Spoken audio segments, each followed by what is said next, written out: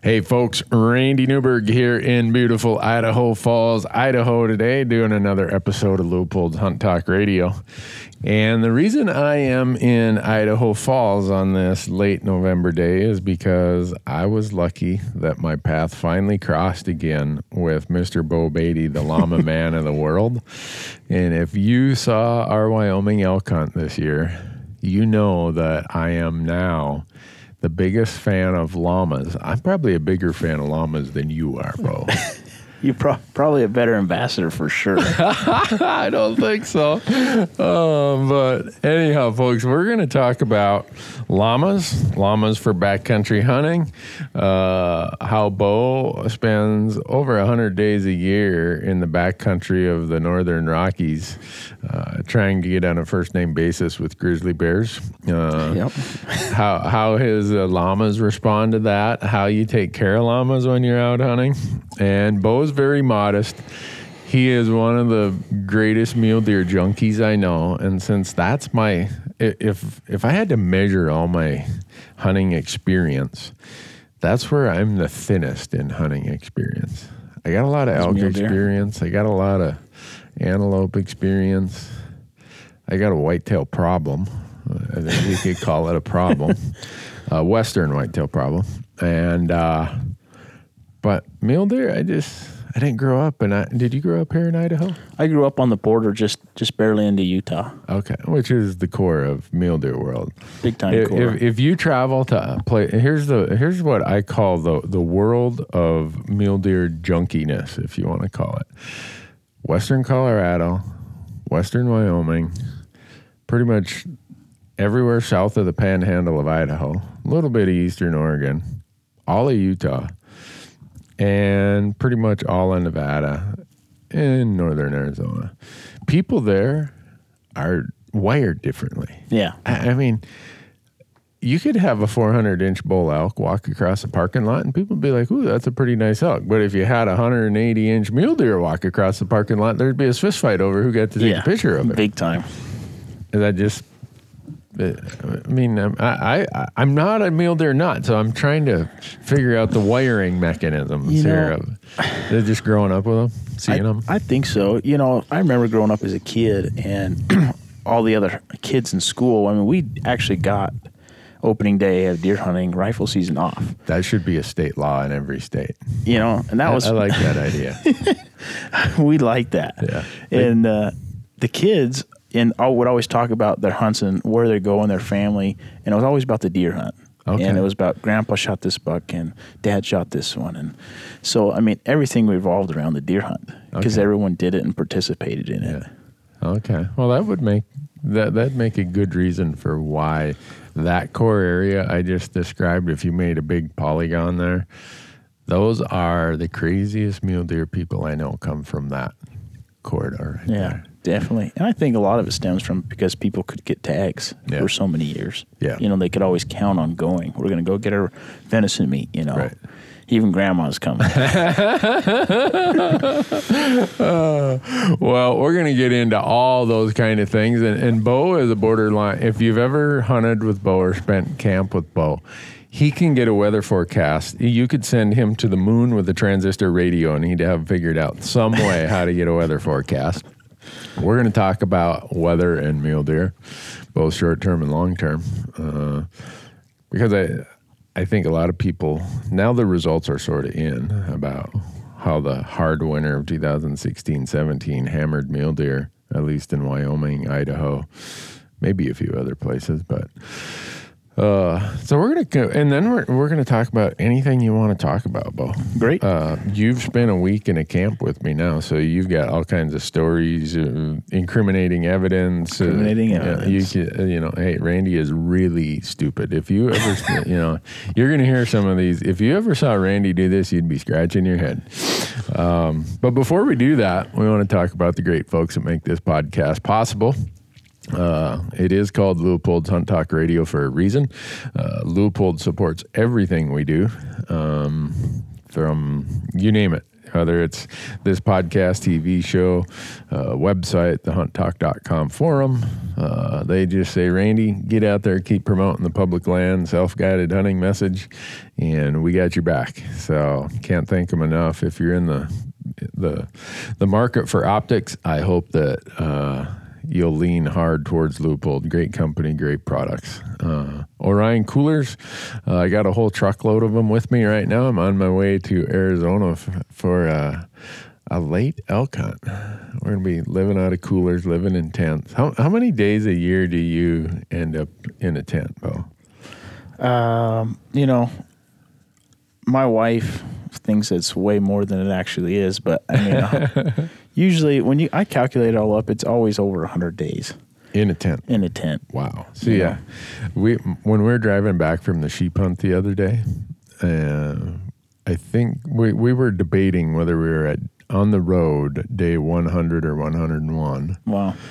But we thought about only 70 of those were actually tent time. Some travel time? Yeah, travel time and other stuff. I've got 5 days of tents ahead of me here this week, and then I'm done tenting it.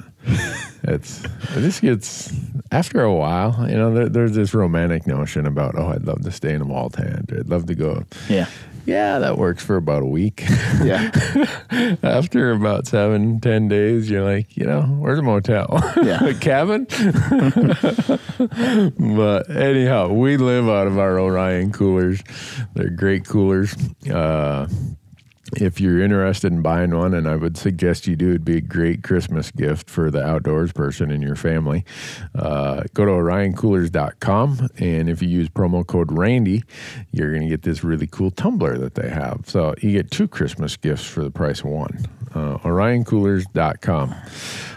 Onyx Maps, I think about, was there hunting before Onyx Maps?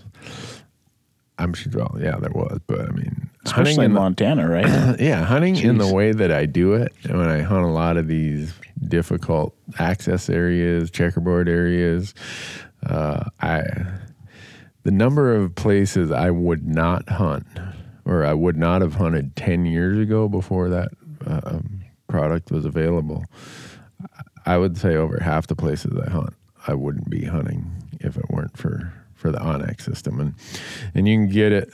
I'm now a full convert. In the last 2 years, Marcus has tried to convert me from my old school GPS to my app on my phone, and I will say I'm now converted. I have seen the light. Yeah, and it's in fact, I have all those Arizona maps downloaded on my phone, because a lot of people are like, well, what if you don't have service? Well, if you download the maps offline, you can just put your phone on airplane mode and runs great. GPS is still running. You got all this detail. You got all these layers that I can't get on my Garmin. So onyxmaps.com, it will change the way you approach your hunting. It'll change how you do your applications. Once you use it, you'll say, how did I live without this? Yeah.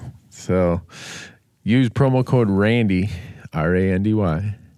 And Bo's thinking, man, everything's Randy around. Everything's Randy. You need to. Can we name one of your llamas, Randy? Can I get like naming rights? I mean, maybe AT&T Stadium, U.S. Bank Stadium. We'll name a pod of llamas the Randy team. There you go. What's that going to cost me? Do I get? That's a good question. I said when we get further into this, I'm going to tell you the idea that Leupold had for your llamas. Oh, that's exciting. Yeah, you'll crack up. But anyhow, go to gohunt.com, use promo code Randy, and you're going to get 20% off all their app products. So, wow. Again, another Christmas idea for you. It is what? What are they? So they have Black Friday, Cyber Monday, and what today's Tuesday? What's the Tuesday version? Onyx Maps, 20% off Tuesday. Randy promo code Tuesday. Randy promo code Tuesday. I like that.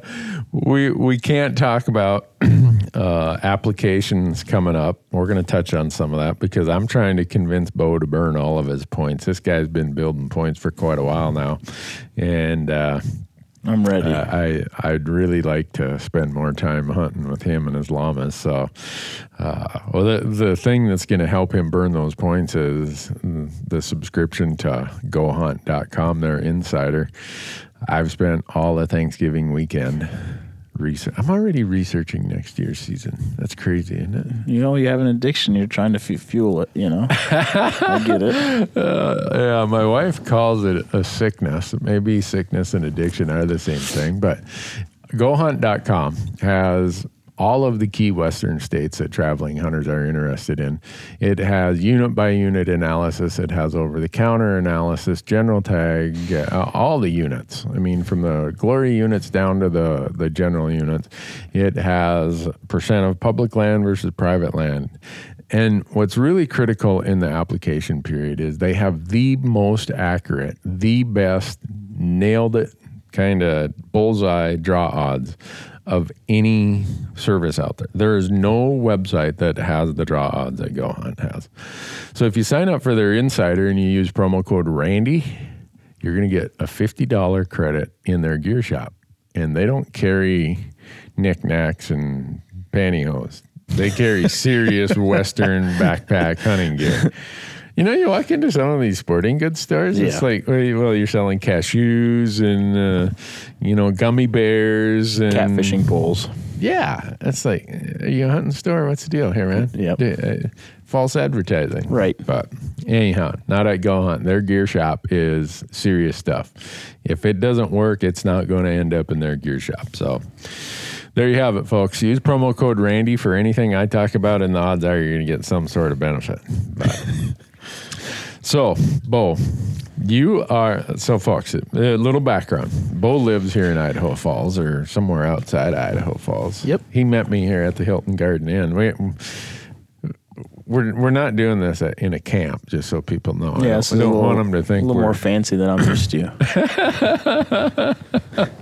Yeah, you didn't have to wake up and break the frost off the water jug or anything like that. But Tent didn't fall in on us at night. What Bo made reference to there is we were in the backcountry of Wyoming. He came in with his llamas and shared the hunt with us. And what was it, the third night when that blizzard struck and I think so. Your wall tent, the center pole broke? Yep. Yeah. I was in my Hillyberg and I hear this commotion. I am like, there a bear over there? What is going on? And I just hear this hitting and slapping and going and carrying on. And I fell back asleep. And then I hear some more noise about a half hour later. Wake up, and the center post on Bo's wall tent had collapsed. And he went out in the woods in the dark and cut himself you got yourself a nice lodgepole pine or something there, didn't you? Yep. That was the only option. Yeah. It worked better than that aluminum one that broke on you. Yeah. Since then, I've decided that I'm just going to design my own tent. Are you? Yeah. Well, there you go.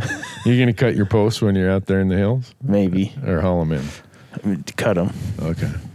Well, one of the things that we quickly learned, how many llamas? You brought 7 llamas, didn't you, Bo?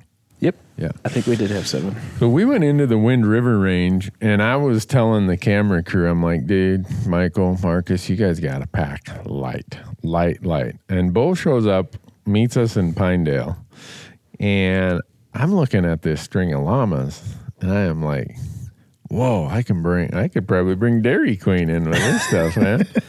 And if you share a camp with Bo and his llamas, it's a pretty luxurious camp compared to what we're accustomed to. But when you spend 100 and some days a year back there, you probably have figured out where the value of weight versus comfort is. Yeah, you definitely, learn what works well for you anyway, and what you can depend upon. Yeah. The backcountry's not the place to find out what you can't depend upon. Do you ever have gear failures? Oh, yeah. I mean, when I first started, it was gear failure after gear failure.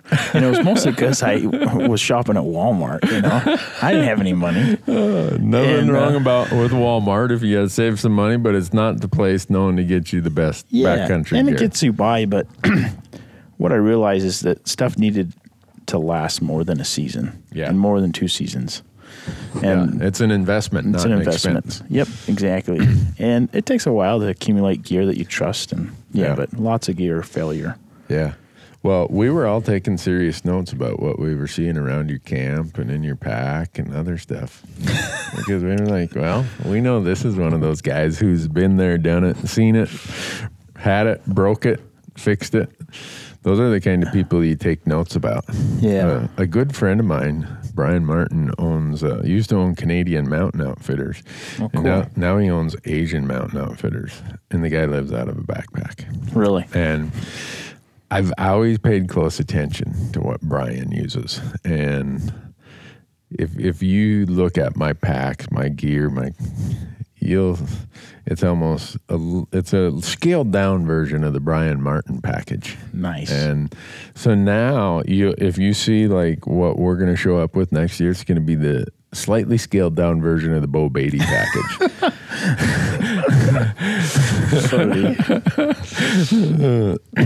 No, man,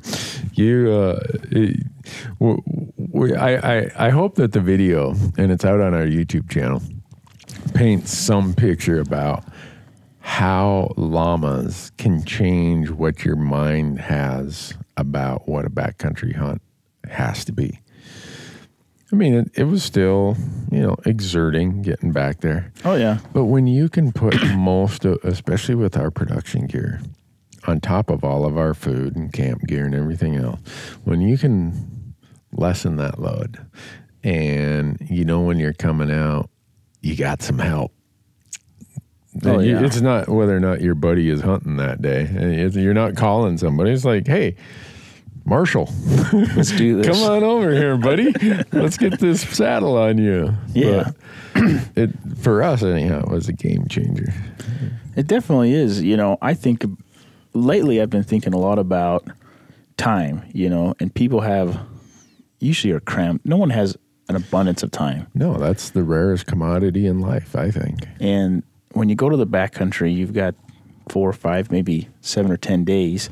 And if you're hunting elk or if you're hunting deer a long ways away, 4 to 8 miles, whatever that may be, a lot of people think that on their first backcountry hunt, and I get a lot of first backcountry hunters, and I love to, help in any way I can, answer questions, help with logistics, gear planning, etc. Yeah. And you're not going to go elk hunt for 5 days and shoot an elk on the last day and expect to be to work Monday morning and get it up. No. And you're not going to do it on the 4th day, especially if you're solo hunting or even if you're with a pair of guys. Right. It can't be done. And so llamas allow you to hunt longer into your hunt. Mm-hmm. You could actually hunt to the very last moment of the very last day and take one trip with 2 llamas and get almost anything out. Yeah. And so, it becomes this opportunity to actually hunt longer. And then also, if you're a September hunter, which a lot of people are, because we love were. to archery hunt in September or rifle hunt in the Wind Rivers in September. Yeah. A lot of times the weather is such that if you harvest something, you're very skeptical about the opportunity to get it out without any Spoilage. Yeah. And that kind of avoids that for the most part, So when you were talking about this, I'm sure the very first thought that went through the mind of a listener when you said, you could carry this, you could carry that, is how much can an adult packing llama carry comfortably? That's a good question. So an adult trained pack llama, you should expect them to carry at least 20% of their body weight. And that's kind of speaking of, llamas across the board. But the llamas that we're breeding are, they're an exception. They're really athletes. They're big, they're strong, they're muscular. Yeah. Very athletic. We expect them to carry at all times 80 pounds. Wow. That includes their saddle and pannier? Nope, that doesn't include that. We consider that the rigging, the saddle, the blanket, the straps, and all these things, the panniers. Okay. So on top of that. We expect them to carry just a straight flat 80 pounds. That's 40 a side. Mm-hmm. That is cool. And when he says 40 a side, folks, Bo has a scale. And he is measuring to the pound to balance it out I saw sometimes you didn't have anything that quite balanced it out, so you put a rock in one side to add an extra pound or two, so it was balanced. So yeah, if you can be within 1 pound, things are going to go well, especially in tough terrain. Yeah. Yep. So we're gonna while we're on this, and my mind is going back to us sitting in the tent waiting out some of those blizzards, and I got more about the history of llamas just because I was so curious. You probably got annoyed with me asking so many questions. No, I like it. It is remarkable and fascinating about llamas because a lot of people think, oh, I'm just driving down some rural highway and it says llama for sale. I'm going to stop and buy that thing, and man, I'm set up for the backcountry. Yep, you got a backcountry expert. Yeah. So when you said your llamas are athletes, I would say that llamas are a lot like humans. There are some who are athletic, and there are some who are accountants like me. Who drive a desk for a living. Your llamas you breed them for your sole purpose of what you use them for. Yep, exactly. For commercial outfitting, you know, high performance. And high so output. they're going to be, you're talking about, you look for certain traits of where they're muscled, big shoulders. What is it that you want in a mountain llama, a packing llama? As compared to the guy who just has one out in the pasture because they're cool. That's a great question. We're looking for animals. If you kind of just say a general trait, we're looking for athletic animals. And there's animals. If you look at a lot of times, llamas are compared to basketball players. When the llama breeders, the little co-op of us get together and we talk about it, it's always reference to athletes, And so like this one, he's built like a running back. Yeah. This one, he's built like Michael Jordan. Yeah. Well, we're trying to have the LeBron James of llamas. Super tall, super muscular, very athletic. That's the ideal. That's what I'm breeding for. And what that means is an animal at the top of the shoulder, which they call the withers, we're looking for a target of 48 inches, which is hard to do. 4 feet. 4 feet. At the top of the At the top of the shoulder, yep. So. And that puts these animals, about 70 to 75 inches at the top of the head. So a little over 6 feet. You're looking at them eye to eye. Eye to eye, yep. And their wool is typically 2 to 4 inches, and they're called short wool llamas or caras. Most of the time they're referred to as caras. And how do you spell that? In America, we spell it C-C-A-R-A. Okay. In North America or South America, in Peru, they're going to spell it K-A-R-A, okay, which means without wool. And so the Inca bred these pack llamas for over 6,000 years. If you go to Peru and look at some of the caves and study some of the stuff they have there, they're actually carbon date llama drawings of over 7,000 years. Wow. And so the Inca culture had these llamas and specifically bred certain llamas for meat, certain llamas for wool, and certain llamas for packing. Well, the kind of the Taj Mahal of the the pillar in the community was if you owned llamas used for packing. Really? Yep. And the ruler of the Inca culture had 15,000 llamas, pack llamas or caras, when they were conquered. And the first thing that 15,000 caras, pack llamas. And when they conquered, the first thing the conquistadors did was kill the 15,000 llamas. And so that was kind of the beginning of the fall of the Inca civilization. But point being is that llamas were specifically bred for packing for thousands of years. It's simply in their DNA. And once you and we have just over 140 llamas now.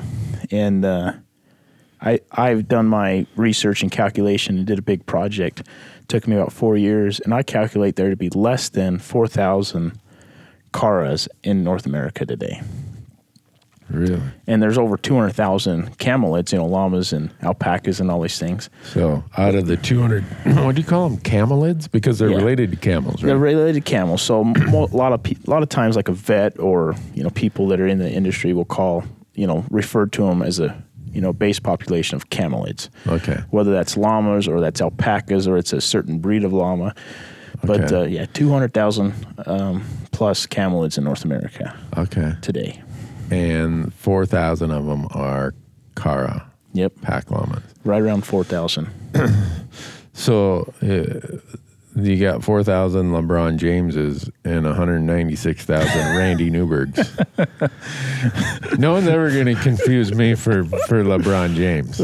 I guess so. I just can't. Just to put that to rest. I want people to understand. Okay. I don't think I'm like the LeBron James of the hunting world, but your llamas are, unbelievable athletes. With full loads, we saw them climbing over deadfall, going up nasty, slippery, wet, snowy, greasy slopes. It was such an eye-opener to me.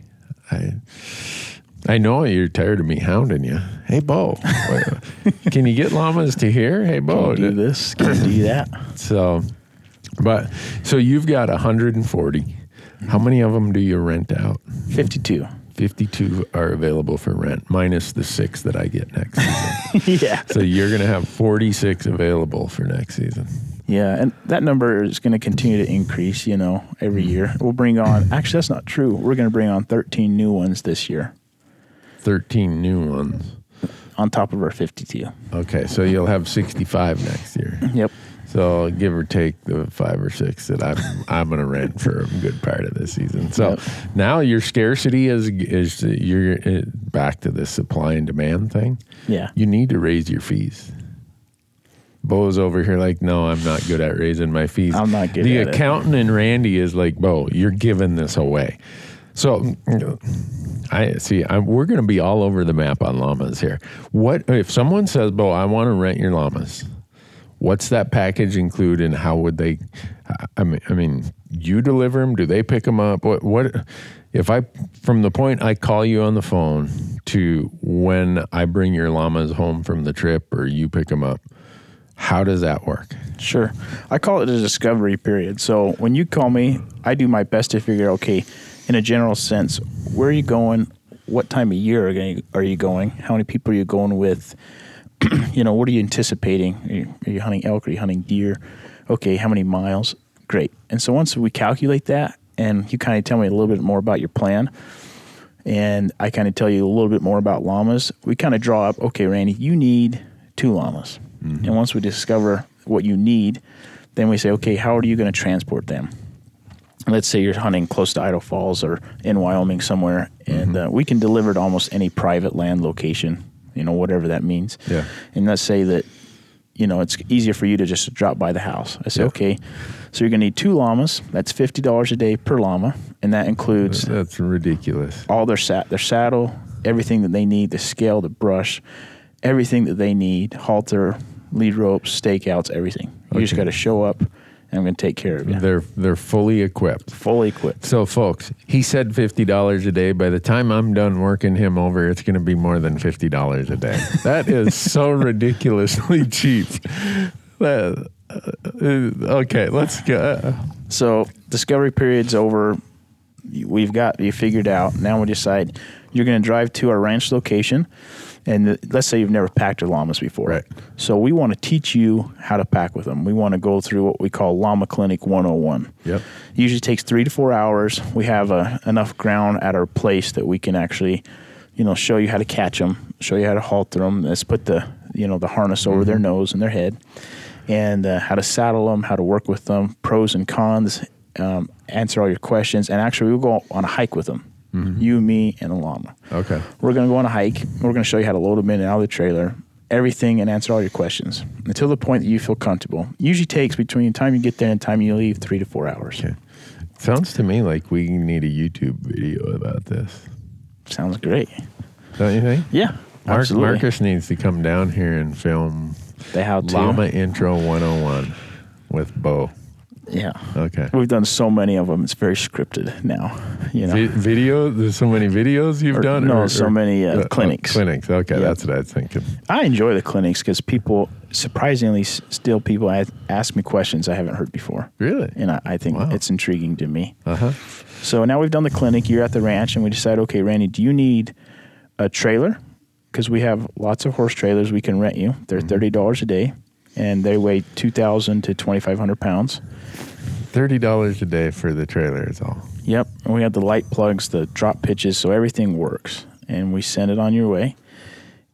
Or you say, okay, Randy has a shell on his Nissan. If you guys haven't noticed that in his videos, let's say that you don't have that shell, and we throw a stock rack. It sticks out of the top of the bed, and we actually jump the llamas into the bed of your truck. 2 llamas will fit in almost any bed, and away you go. Yeah. You're going to get lots of stairs driving down the freeway. But you do. So after we left you, my buddy Wade down in Arizona, he brought his 2 llamas on an elk hunt with us. Yeah. And he not trailers them. He has a Toyota Tacoma with the stock rack you're talking about. And they lay down in the back. And I'm following him as we're driving in, and everybody sees these 2 llamas, big necks, laying in the back of his little Toyota Tacoma. The looks on their faces were hilarious. Oh, yeah. But so you have trailer options, which, again, that price has to increase too. Okay. So folks, in my other life, I'm a CPA.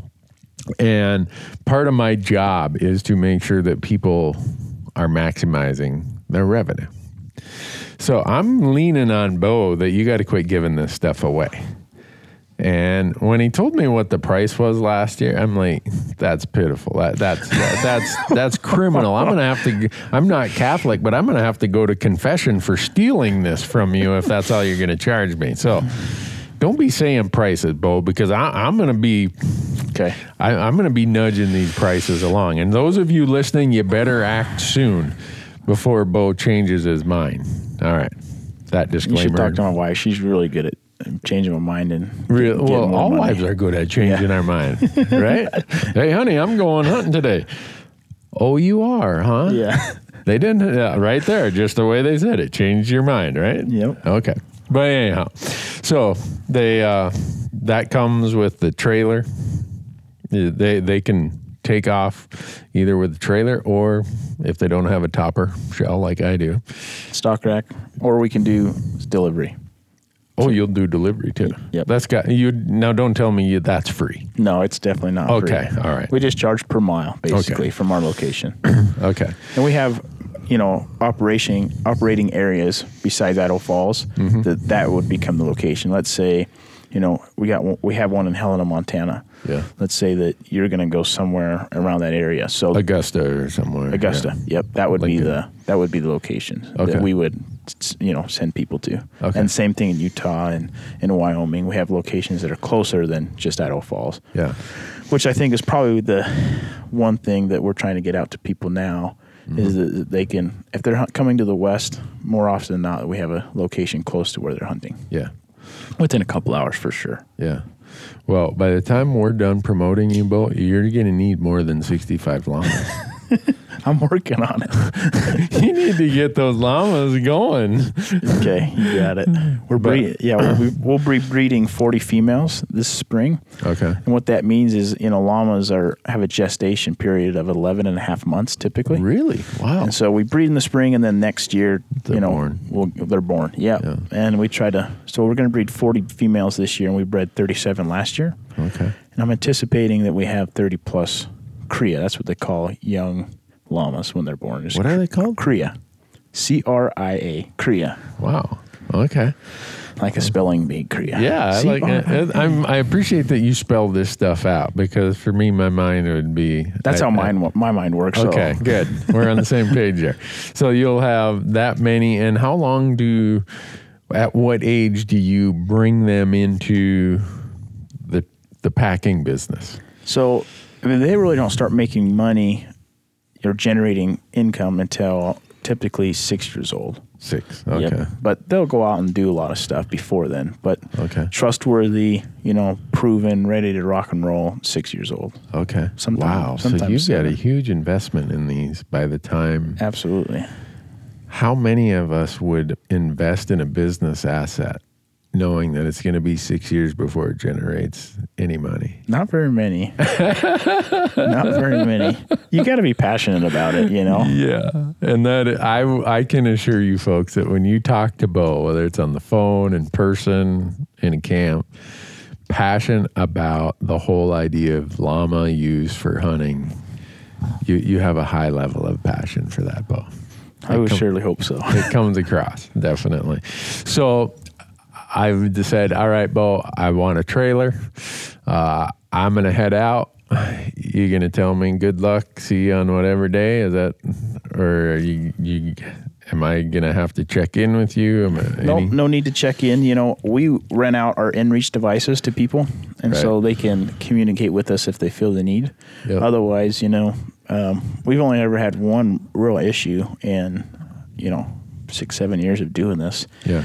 And I think it's not because we're really good business people or our people that are renting the llamas are super great, backcountry, knowledgeable type people that have been doing it for years. It's the llamas. Yeah. The llamas know the drill. Yeah. And if people simply follow the cardinal rules that we teach them, they're going to have a great trip. Yeah. I never ever doubt they're not going to have a great trip. Yeah. Something might go right and they're going to have some kind of adventure or, some cool story to come back and say, well, this happened and we figured out how to do this. Like, yeah, perfect. Great job. Yeah. Well, your llamas, when the other part of Bo's business is he's doing summer pack trips. Because when we showed up in September, you told me that Marshall already had 500 miles of work that season, or some number like that. Yep, exactly. And I'm like, wow, that's a lot of hunting for September. And then you're like, no, Randy, he's been doing backcountry fishing and just tours and other stuff. Yep. So your llamas, they are already, it's not preseason when you pick them up. Let's put it that way. Yeah, they're already in playoff mode. Yep, they're in playoff mode. Exactly. That's a great way to put it. Playoff mode. But they are ready to go. And so if someone wanted to do one of your pack trips, same thing. Say they wanted to go backcountry fishing. That's the thing we didn't get to do up in the Wind Rivers. Everyone tells me it's some of the best backcountry fishing in North America. Yeah, it's pretty outstanding. And we didn't even bring a fishing rod. Yeah. Well, the lake was iced over almost. So. Almost. So if we wanted to go back and do that in the summer, same drill? Same drill. Yep. It's the exact same. And we're getting a lot of families, hunters that, I freaking love hunters. They're so funny, like, Bo, I want to hunt this new area in Wyoming in September, but I'm going to go scout in July, and I'm going to bring my wife and kids. Right. And so what they calling their wives and kids to go into their hunting area in July that they're going to hunt in September to scout, right. And they rent the llamas and they make it this big adventure, and it's awesome. They have a great camping trip. Yeah. And I really like that people are doing that, and I totally do stuff like that with my family, always conning my wife into going hunting areas in the summer. And Kirsten is her name, right? Yep. All right. So if she's listening to this podcast, you just spilled some of the beans, Bo. No, she sees through it, man. So do all the other wives out there. They know. That's right. But that's something that's becoming really popular, which I love. I love families getting out in there, getting out in the backcountry, whether it's a 2-mile hike into a lake with a young family or it's a 5-day, round loop trip, in the Wind Rivers or hiking the CET, whatever. So that's becoming a big deal, and a lot of people are using it for backcountry fishing. There's a few groups of backcountry enthusiasts that want to go fish these high mountain lakes, like in the White Clouds of Idaho, right? The Sawtooth, the Wind Rivers, early season, and I think that's just outstanding. I'm all about that. And then a lot of people are doing rock climbing or mountaineering and need to get back somewhere and base camp for a few days, but have a ton of gear. Right. So that's the rental operation in the summer. But our big operations that we do in the summer is the fully outfitted trips. Okay. Where we take people on, we provide the transportation, from the airport and hotel to, our trailhead. We provide all their meals, their backpacks, sleeping bags, tents, trekking poles, a guide, the trip itinerary, and we can go in Yellowstone, the Tetons out of Jackson Hole, the national parks are down in Utah. We have permits and operating permits in all these areas. And so they just show up at the Idaho Falls Airport. Or Jackson Hole. Wherever. Or Bozeman. You pick them up, and they don't have to worry about anything until they just need to bring their boarding pass is about it. Yep, and a few of their personal items, but the rest of it, They don't need any hiking gear, besides their personal items. You provide tents, sleeping bags, everything, and you cook all the meals? Yep, cook all the meals, trekking poles, yep, the whole thing. Tell me that's more than $50 a day, please. It is. Because if that's not more than $50 a day, I'm hiring you for the entire season. Yep, it's definitely more. Okay. Okay. And I really like that because we meet people from all over the world. Yeah, I bet you do. Especially in the areas you mentioned of the greater Yellowstone area, the backcountries of Idaho, the Utah National Park areas. Are you down in like Zion and Bryce and Capitol Reef and all that? Capitol Reef, yep, and Fish Lake and Dixie National Forest. Okay. Those are places that I bet you encounter a lot of people who, how do I say it, haven't been exposed to someone who's as much of a hunting crazy as you are. Yeah, and you're absolutely right. So you get to be our ambassador, Bo. Yep. And people, it's a big time, opportunity to talk to people, because, if I showed up as the guide on these trips, these summer trips, and wore, my Sitka camo, I mean, people would just start grilling me, and they take this, this offensive approach to our trip. So I don't do that. Yeah. I just wear normal hiking clothes or Sitka in solid, right? Yeah, right. And then we start talking about it, and we're having protein. A lot of times I'll take, elk or deer or, buffalo or something that somebody's harvested or I've harvested on these trips. And then people are like, oh, this is lean, organic meat. This is awesome, Yeah. And then we start talking about, conservation, public lands and the opportunity that my family makes a living off of public lands by outfitting. Yeah. And we also feed our family, though we don't need to. We have means to do it other ways. Yeah. This is how we choose to. Right. My wife the other day, she's like, we don't have any elk burger left because she gave it all away. Oh. And I'm like, we are not buying meat. And the thought of it, just like turmoil inside my chest, is like, I am not doing this.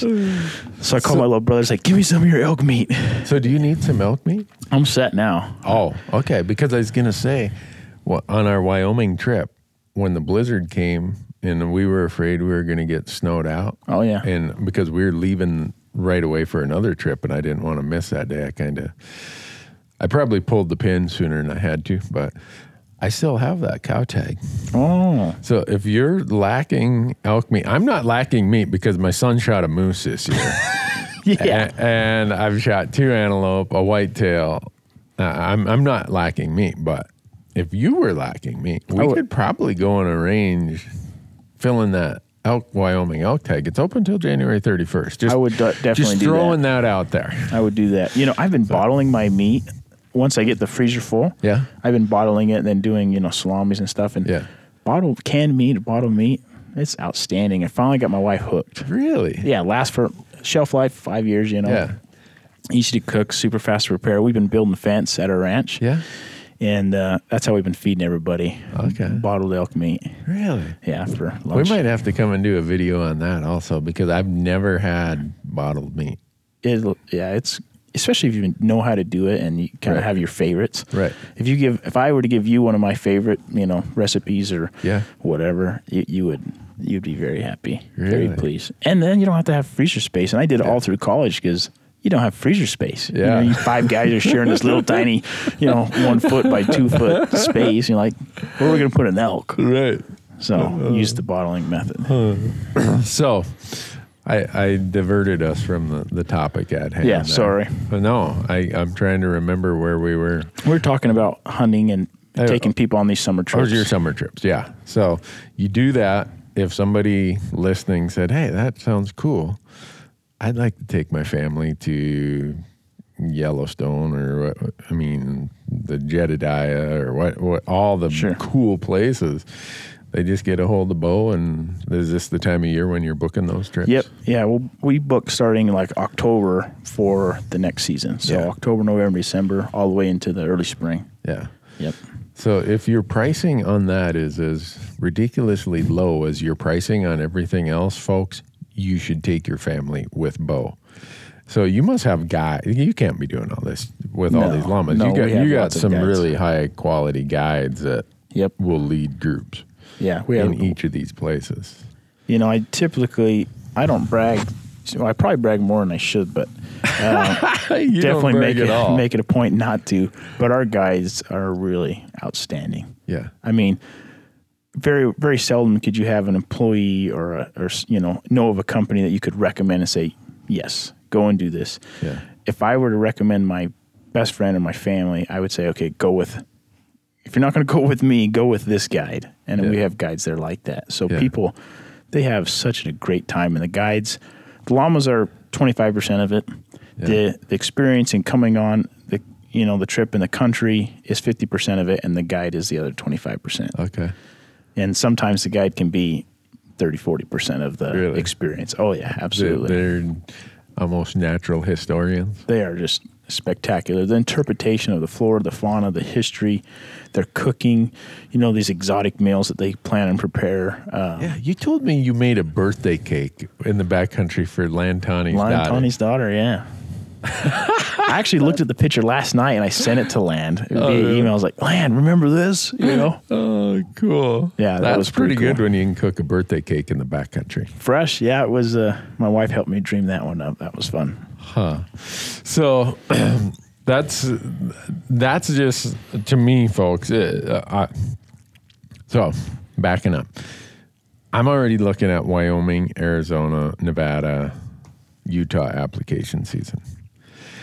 And I can tell you without a shadow of a doubt, and Marcus and Michael, my production crew, can confirm this, that the places that were possibilities when we applied last year is a much smaller list than what are possibilities of where we will apply this year because of your llamas. Cool.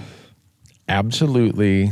Between extension of geographic possibilities and extension of my health possibilities, llamas have extended my backcountry elk hunting career by at least 10 years. At least 10. And that's awesome. No, it just, and I'm sure it comes, and people have told me when they've watched our YouTube videos on that hunt, they're like, Randy, you have this look and this enthusiasm, like this is real. This is a game changer for you. And I tell them, yeah, it is. I'm that sincere about how it is. And since then, we always have the person who's like, well, I used llamas, or my brother's cousin's coworker has llamas, and there's all these rumors out there. They're incorrigible and they're spitting and whining and blah, blah, blah. And maybe you brought your 7 most behaved llamas. I don't know. Maybe you told them if you don't behave right on TV, you're not going to get to pack anymore this year. I don't know what you did, but I could not believe how highly trained they were, how gentle, docile, and low maintenance they were. So let's just walk through what maybe a daily or a weekly maintenance schedule is for those llamas. Because when we were back there, it's like I've been with guys with horses, and I understand why people love horses. I mean, they're big, they can carry a lot, yeah. But I look at the maintenance side of horses. And I look at how many people wreck with horses every year. And in some of the places I go, I'm not riding a horse up and down some of that stuff. And people are like, well, just walk them. Well, I get that. Right. But I've seen people have some pretty serious horse wrecks where it's not really bad country. So that's nothing against horses. Part of that is my complete ignorance of horses. They know I don't like they know I don't like being on their back. Somehow they can read that. Is that true? I mean, you've been around horses all your life. Animals have amazing ability to sense things like that. Yeah. There's no doubt. If I had horses and I hunted backcountry with horses, either the horse would die of neglect because I don't know how to take care of them, or I would die because I'm such a nervous Nelly on top of them. They run me underneath limbs and up against trees, and the horse owner's like, get control of that thing. I'm like, yeah, tell me that this thing weighs 1,800 pounds and this is where he wants to go. Oh, funny. Don't have that problem with your llamas. At least the 7 well-behaved ones I saw. Well, you say that, and I'm just like, well, here's something a little piece of the puzzle that you might not know is that I brought 2 llamas that have never been on a commercial pack trip before. Yeah. And Of 2 of the 7. 2 of the 7. Yeah. With Tokyo? No. Nope. No. Jacoby and Doc Holiday. Doc Holiday. Yeah. I want Doc, man. Doc and Marshall. Doc's just a 4-year-old, and we didn't put this on the YouTube, and I don't even know if I told you, but Doc had never, ever seen a dead animal before. Yeah. And he packed out Marcus's elk. Right. He never seen one on the ground. He never smelled the meat. He never smelled the blood. I mean, never. Right. And so what you saw on camera was, and this is for livestock people, horse people, is an animal that's never seen a dead animal or never packed meat before. And that's how he responded. I mean, you didn't even know. You remember him going up and smelling it, trying to figure out what's this going on, you know? Didn't even really care. Right. So a little background, though. Your family thinks you're nuts because they're all horse people. 100%. You grew up in a horse world. So it's not like you're trying to pit the llama world against the horse world. No, absolutely not. You have, compared to our listeners, you've got more horse experience than probably 95% of them. Yeah, I mean, we rode horses every day. Yeah. You know, in the winter, in the summer, in the spring, in the fall, with the cattle, with the rodeo, with the outfitting of the hunting. I mean, all the time. Horses, mules, half drafts, the whole program. So I just provide that background so that people don't think, oh, Bo's here to bang on horses. No, and I respect horses a lot, you know, and I see them for what they are. Yeah. But even my dad, when I was growing up, we'd be up in the Wellsville Mountain Range and, you know, coming out of, you know, Moss Rock Canyon or something, and I'd be walking my horse and he'd look back and he'd say, what are you doing? It's like, I'm walking. Get on that horse. Horses are meant to be rode, you know? And I was like, I just want to walk. I just always would rather walk. Yeah. And it drove my family, especially my dad, nuts, you know?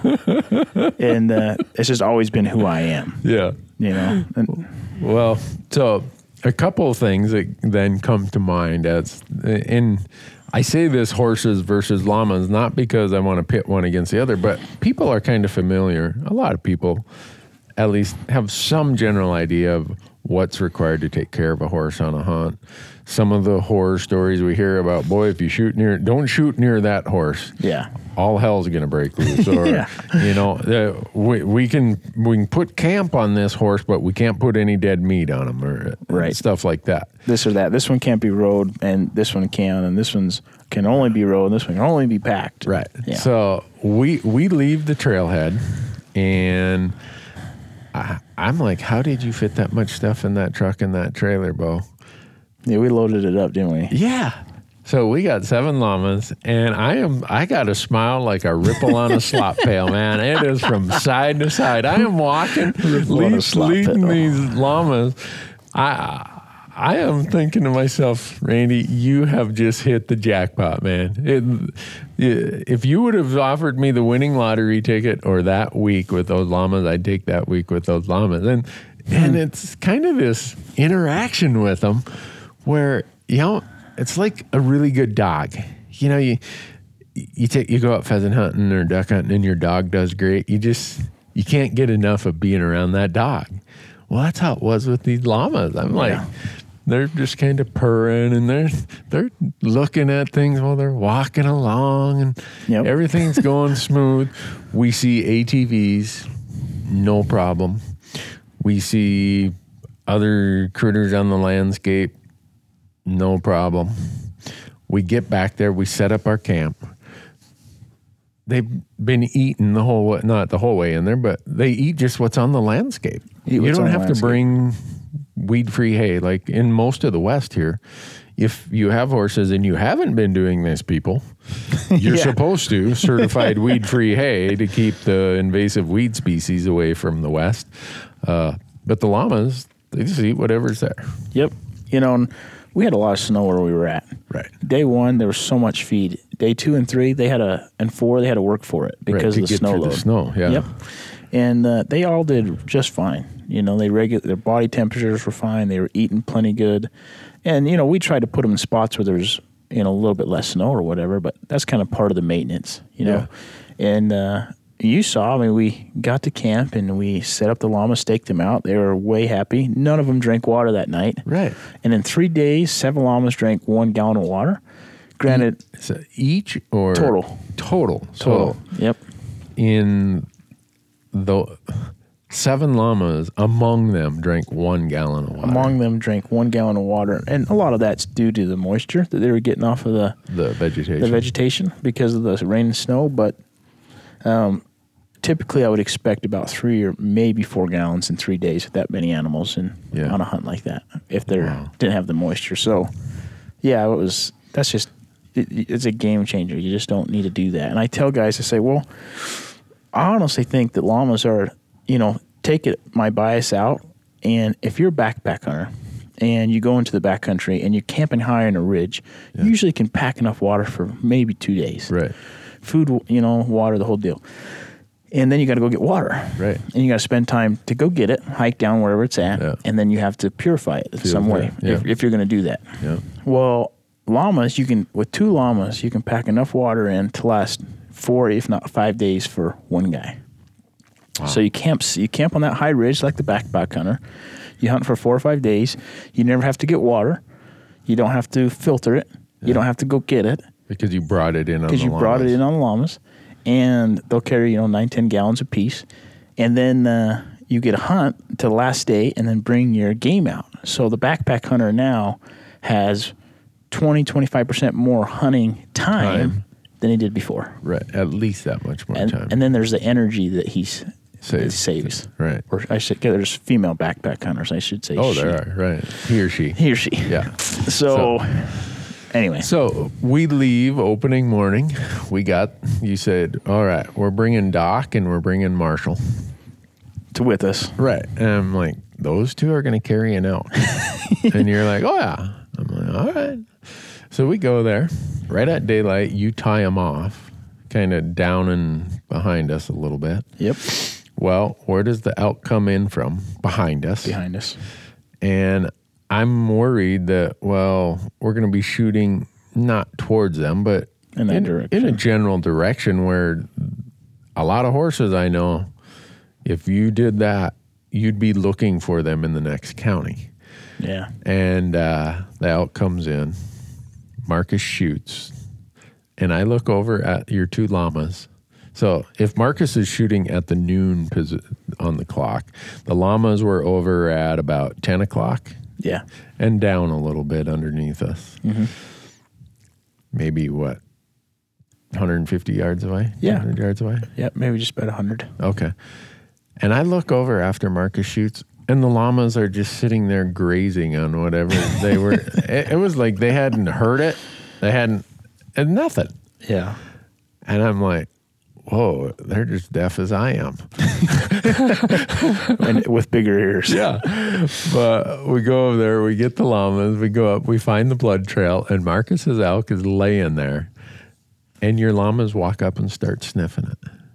No rodeo, no whinnying and carrying on and stomping. Yeah, just silent ninjas ready to pack meat out. Yeah. Tie them off. They sit there the whole time while we're quartering and field dressing. We stay there the whole day, hoping we're going to get another elk. And that night, those 2 llamas packed that whole elk back to camp. Yep. That was amazing. And that was Doc's first pack out. Really? Yep. He acted like he'd been there and done that before. Done it 1,000 times. That's still amazing me, the llamas. All that stuff, hopping into the trailer, packing out meat. It's amazing that they'll simply just act like veterans, especially if they see another one do it. It's impressive. Really? Mm-hmm. That a lot of that is follow the leader kind of. Yeah. Learn if by he can do it, I can do it. In the world of Western cowboys, hold my beer and watch it. Yeah, exactly. So we brought 7 of them. 2 of them had never been on a trip before. I did not know that. Yeah, I mean they've been with me and been trained, but never had been on something where it mattered. They hadn't been on renting trips or outfitted trips, and so for me it was kind of like another level of, okay, we're going to go do this. And my wife's like, why are you doing that? I was like, well, honestly, all the other ones are on rent. This is all we got. And so I was like, we'll see how this goes. I expect to get things, but there's still part of you that's a little nervous, because they haven't proven it to you before. Right. So you can't say that they're trail proven or they're tested, Right. because you don't know. Yeah. So that was a good test. Well, it was impressive. So we're doing all this to kind of give you the feeling of what the daily maintenance and everything else is with llamas. So we get them back to camp. We hang the meat far from camp because we're in grizzly country. Mm-hmm. You go and stake them out. And every day we'd move their stakes a little bit so there'd be new feed for them. Yeah. But it was... I could not believe how low maintenance it was. And then I remember one morning when I get up, it's, we're low, we're kind of getting ready and we're running later than I'd like to be, but we're hunting close to camp and it's snowing like crazy. And I look and they're just laying there and there's these mountains of snow on top of them. They look like little snow figurines out there. Yeah. Is their wool that good of insulation that the snow won't melt? I mean, it just stacked up on top of them. Stacked up on top of them. Yeah, it is. It's really impressive how it works. Huh. And none of them were shivering. They were all just hunkered down, chewing their cud. Right. And processing that cud helps them stay warm. Oh, really? Yep. Keeps their ruminant warm. Huh. So that's the internal furnace. That's the internal furnace. Yep. And they can. I could not believe they were eating pine needles. They were eating bark. They were eating grasses. They were eating aspen leaves. Any place we stopped, they'd look around like, yeah, let me try this. And they just start chewing away. I have a friend that I sold llamas to, a real good friend of mine, Thomas Baumeister. In Helena. Yep. Yeah. And he firmly believes that llamas, the kickback for them is all of the variety that they get to eat in the backcountry. Sagebrush and pine cones and needles and bark and aspen and this and willows. He's just like, that's what it is. That's why they like it.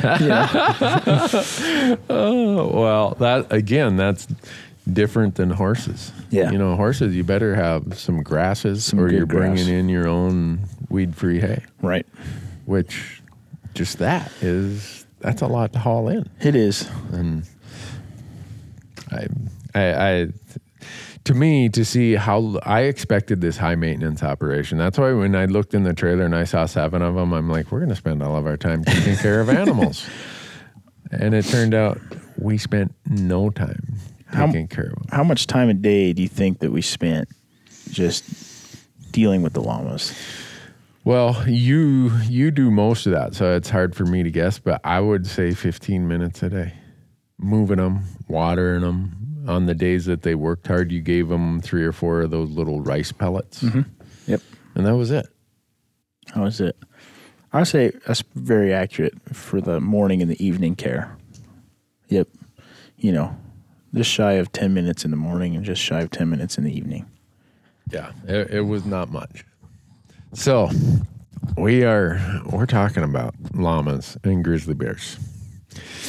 How do your llamas, because all these places that we've been talking about are endemic grizzly bear terrain. Not all. I mean, Utah. Most of it. It's not. But we're talking western Wyoming, Montana, some of Idaho. Grizzly bears. How do they handle grizzly bears? That's a good question. I get that a lot, and I think that no animal handles a grizzly bear well. Yeah. Grizzly bears do whatever they want. Right. Nobody dictates what they do. So face to face, llamas are not going to do good with a grizzly bear. However, I think humans with packing with llamas can be proactive. Yeah. And do what we did. You do your bear hangs. And if you're in severe grizzly bear country, let's say the thoroughfare, having a simple electric fence that you get at Murdoch's or Cow Ranch and make, real cheap, and putting that around your tent and your llamas when you're gone is a great way to avoid bears. And then we always bring in a radio, battery operated little radio. Yeah. And when we leave camp, we turn that on. Oh, really? And that noise seems to help out a lot. Okay. And then other than that, I mean, we've had 2 encounters this year in Yellowstone where bears came into our camp and dug up the fire pit that people had left before us. They'd left cooked a bunch of food and bacon and left it in the fire pit. Yeah. And they came in, and Yellowstone ended up evacuating us on those outfitted trips. But when you say evacuated us, it's not like they came and rescued you. They said, get out of here. They just said, go. Evacuate. Yeah. Grab your stuff and get out of here. Exactly. Yep, that's exactly what happened. And so the llamas, over time, they not that they get used to the bears, but they know when they're in danger and when they're not. Yeah. And these bears came in the first camp, and the llamas all did this alarm call. Right. And it's kind of like a loud horse whinny kind of thing. Mm-hmm. And we were in the Tetons a couple years ago, and we had one of our guests video a bear that, just imagine this lake. We're camped by it, and there's, trees around half of the lake, like a half circle. And a bear comes out of one side of the lake and sees the llamas, and they all start doing their whinny, and then he runs all the way across the other side of the lake and runs away. The whole time running until he got to the timber. And when one llama does that alarm call, then they all are alert and know what's going on. Their ears Yep. are such indicators of what they're thinking. So their ears are pointing forward, their eyes are pointing forward, they're standing nice and tall, neck stretched out, and they're doing this alarm call. So we've got a video of that on the website for people to take a look at. But llamas will almost always let you know when a bear's around. Okay. And when they start doing that alarm call, they feel threatened. Yeah. And so, pay attention. And they've actually, we were out on that trip that you were on, and Marcus and I were at the lake looking for elk, and we came back, and an elk had walked within 10 or 15 feet of one of the llamas. Right. And investigated. That was on the scouting day. That was on the scouting day. Yeah. And it's just like, it's a lot of times elk that are really curious about llamas. Oh, and really? Bears, I'm not curious to llamas from my experience. In fact, this year in Wyoming, I was at the top of an avalanche chute, and there were some dead cows at the bottom of it. Moo cows? Moo cows. Okay. Yep. And that a bear was eating on. Whoa. And he could see my llamas, and I'm on top looking, here's my llamas, here's a bear, 150 yards away, and I'm watching this interaction. And my llamas look at him and keep eating, look at him and keep eating. The bear turns and spins towards the llamas. Boom, alarm call. They start doing it. And I'm just like, oh my gosh, I'm going to have to go all the way down this avalanche chute, 20-something hundred feet, and, discourage this bear from attacking my llamas. And then the bear just runs the other direction as fast as he can. And I was like, and I was on the chase for this mule deer. So I was beyond grateful that the llamas pulled their alarm call. I was waiting. I'm like, you idiots, start doing that. Look at them, start doing the alarm call. So I didn't ever, you don't get to see that very often, but seeing the llamas, see the bear. But once the bear turned and faced them, they all of a sudden, gave their alarm call. But otherwise, they weren't going to do anything. They weren't going to say anything. They, sometimes they're like your children. They don't do what you want them to do, But worked out. So that's my experiences with bears and llamas. They were the most well-behaved children I've ever hunted with. Let's put it that way then, Bo. Okay. But so mule deer. We'll continue to interact or interject llama anecdotes here, but Wyoming mule deer. Yeah. You hunted this year. You hunted Idaho mule deer this year. Yep. Bo and Montana. And Montana. Bo is, like I said earlier, as crazy about mule deer hunting as I am about grouse. Maybe crazier. The winter of 2016-17 in Idaho, to some degree, maybe northern Utah, western Wyoming, northwest Montana, was a 1 in 30, 50 year winter as far as snowfall and cold. It was. Did you see the effect out there while you were hunting this year? 100%. Really? Yeah. To the point that I'm very discouraged about, the future. And, I'm optimistic about some things, but I just really want to know what the game managers and fishing game, what the response is going to be, to these tough numbers. What proactive measures are they going to do, if any? Right. Because it's alarming to me. And it is. In Idaho, I hunted 4 different units, game management units, and man alive, it's bad. It's really bad. Wow. Yeah, it's alarming to me, and to the point that I'm not going to even hunt Idaho next year And you're a resident. Yep, totally take it out of my arsenal. I just refuse to Really? go out and try to harvest a mature mule deer when they're more than ever so few and far between. Really? Yeah, absolutely. So you went to your normal places this year. And a couple new ones. And you've been going there for years. You know these better than anybody. And you did not see much for deer. No, it was pitiful. Yeah, it was terrible. Huh. And Bo's not saying this to try to discourage people from hunting places, quote unquote, places you hunt. Right. Because you've always been very open with information. But you're not the first Idaho guy who's told me that this year. And I've talked to some serious Idaho hunters. A couple of them have stumbled into mature bucks and they've shot mature bucks. And that's great. But they've all said the numbers that I saw that I had a chance to look over was really, really obvious that the winter had taken a toll. Yeah. You know, my brother-in-law and I were on a hunt and we hunted many, many, many days and found a magnificent mule deer, just shy of 190 inches. Wow. And, one of the most spectacular mule deer that I've seen in Idaho due to horn configuration, but probably would take the token for the best mule deer that I've ever been part of a harvest of in my life. And I would attribute that to how many deer we were seeing. We saw 4 bucks. In all those days? Wow. 2-3 weeks of hunting. 4 bucks in this unit. And, they're all very small. And then we found this guy. Yeah. And we hunted and hunted. The day that we shot that elk, we hiked 18 miles on the feet.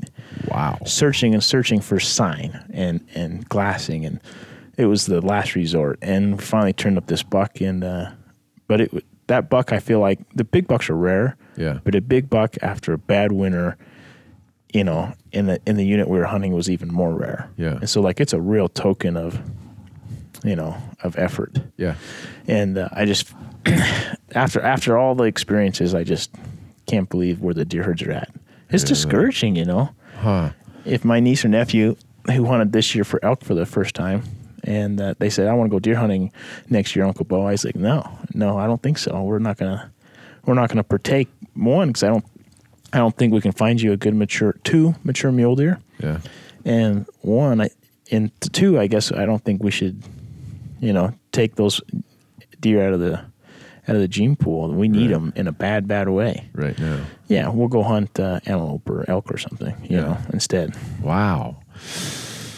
If you're seeing that, Bo, that tells me, at least in this part of Idaho, it was tough. Yeah. And the interesting part for Idaho is you guys, even this year, if you wanted to, you could have went and bought 2 tags. 2 buck tags. Yeah. The first one is at a resident price. The second one, you have to pay the non-resident price, correct? Correct. Wow. That's still a lot of exploitation of the resource if it's in tough shape. It is. Huh. But you used to be able to take youth out and harvest a young buck, which is great. Right.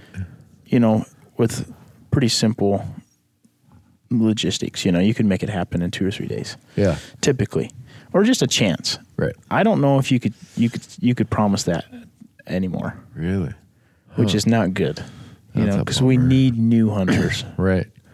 Yeah, there's research out there that says when you have crashes of a species that is kind of your core introductory or your core species that family traditions are built around, that you lose a segment of hunters every time that happens. Yeah. And that would not be good if that is one of the casualties of that hard winter, is Idaho loses that window of people who would have got introduced to deer hunting just because there's so few of them. Right. Huh. Or they hate it because they hiked around for so many days, never saw one. Yeah. Yeah. So Western Wyoming, you hunted that this year. Was it? It was the same. I mean, truth be told, found a couple really great bucks, and I was lucky enough to harvest one on the few days I had to hunt in Wyoming. And the weather was so poor. Yeah. September in Wyoming. So snowed just snow and snow and snow and fog. In fact, I had this one buck that I've been chasing all summer, during the scouting season, and I finally found him about 10 days into the season. I'm barreled down on this guy, and the fog moves in.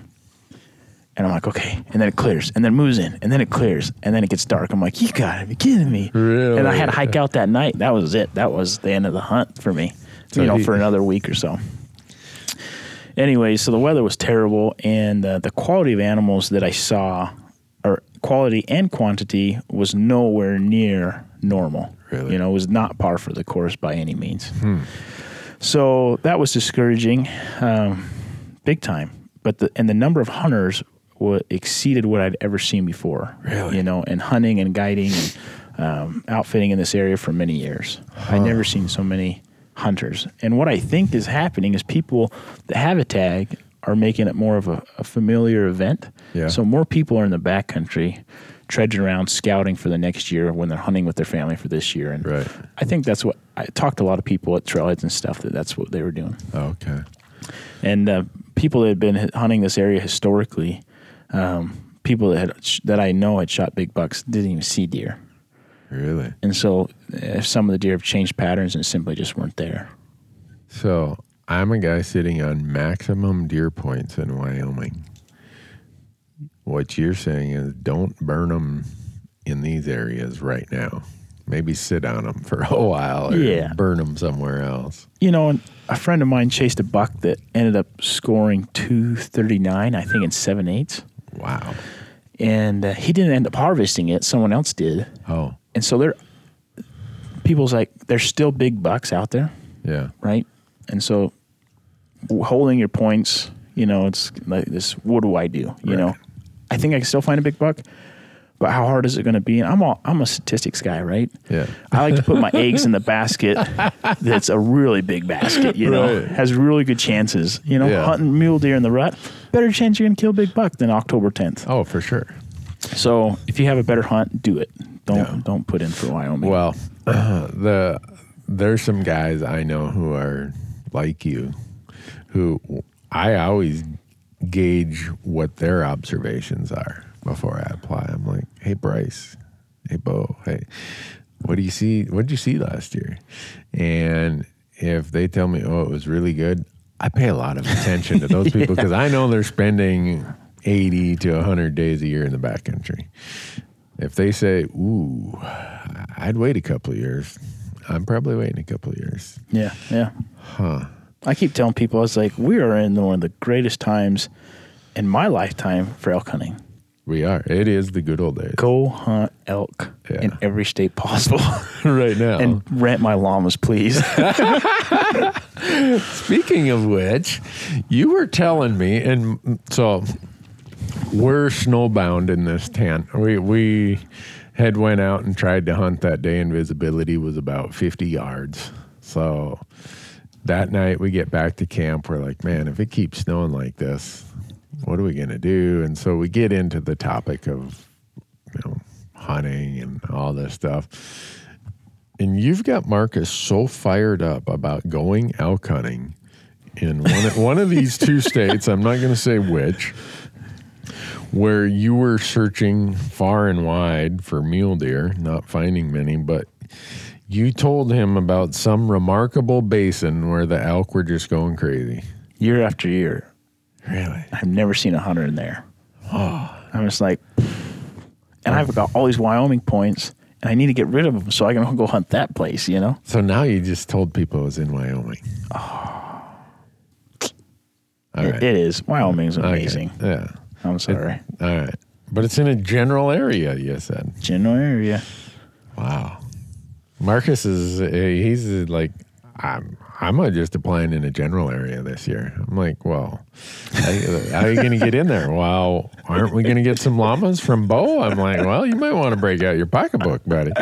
But so no, your point is there's still a lot of great hunting to be had, even in years when the winter hammers them. And we thought that Montana was going to have this same effect, But last winter, about early January, all of a sudden our winter moderated. Yeah. And we didn't get any more snow. It opened up. The temperatures were good. I hunted eastern Montana this year again. And I know people from Montana, especially eastern Montana, are like, Newberg, quit talking about this place. But I talk about every place we hunt.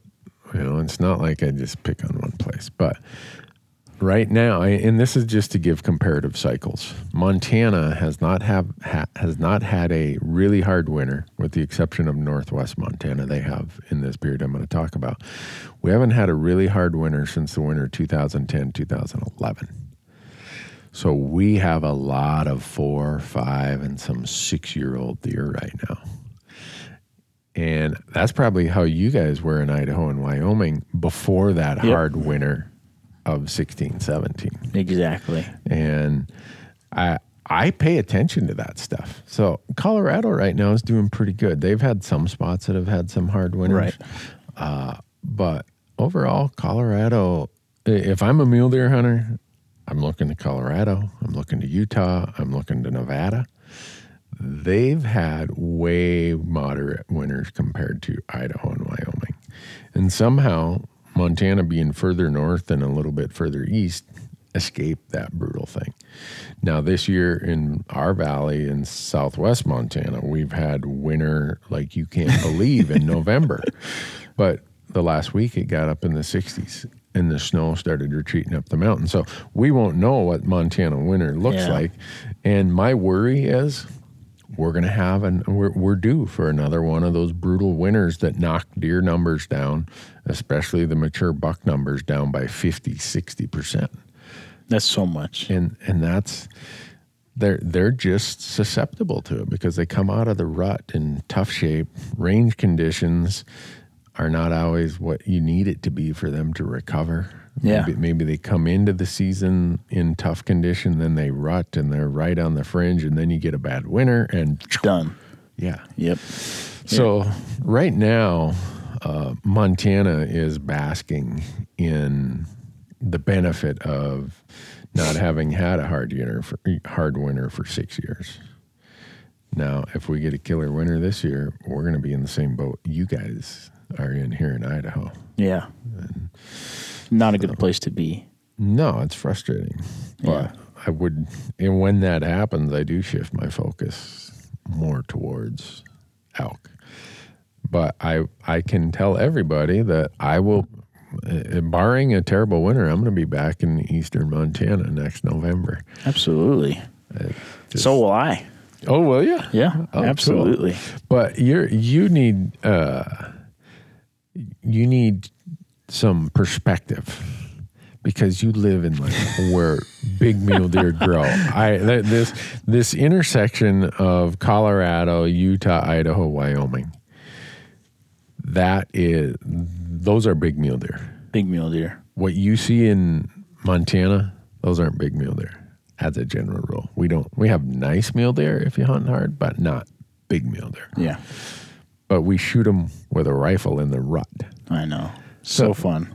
It's so fun. Doesn't do much for the age class.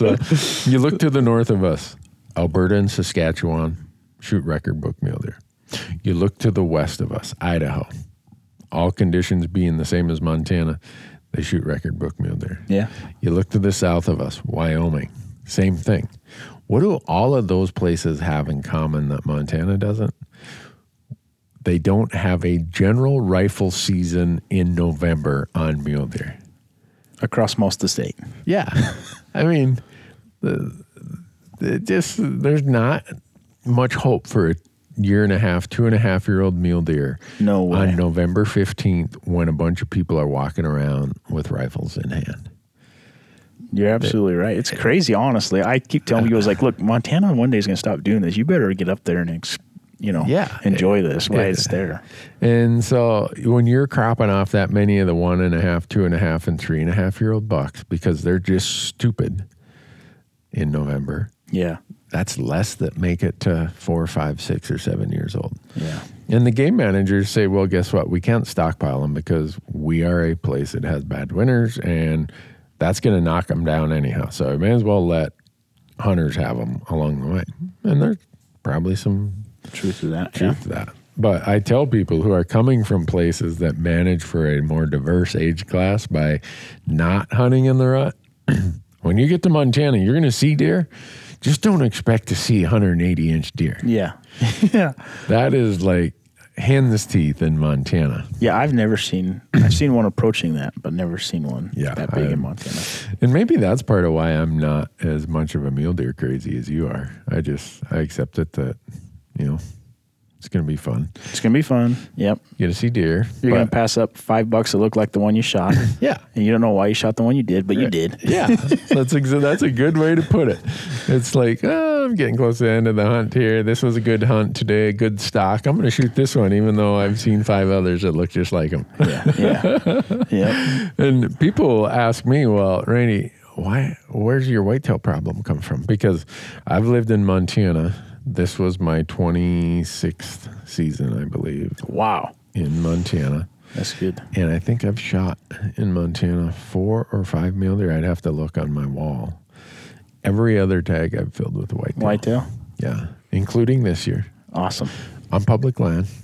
I would rather shoot a really, what relative to everything else is a really nice public land whitetail. This buck I shot this year is probably a 130-inch buck. Oh, that's great. Yeah, I mean, I don't get into scores, but I would rather do that than to shoot a 3.5-year-old mule deer that I would love to see get to be 4.5 or 5.5. I don't have any problem with people who shoot the 2.5 or 3.5-year-old mule deer. You know what? If that's your gig, do it. Yeah. But for me, I just get a little more intrigued and excited about. I think the buck I shot this year is probably 4.5 or 5.5. I'd rather try shoot a whitetail on public land that's 4.5 or 5.5 than a 2.5 or 3.5-year-old mule deer. I'm exactly the same way. So that's kind of my problem, or explains my problem with whitetails versus mule deer.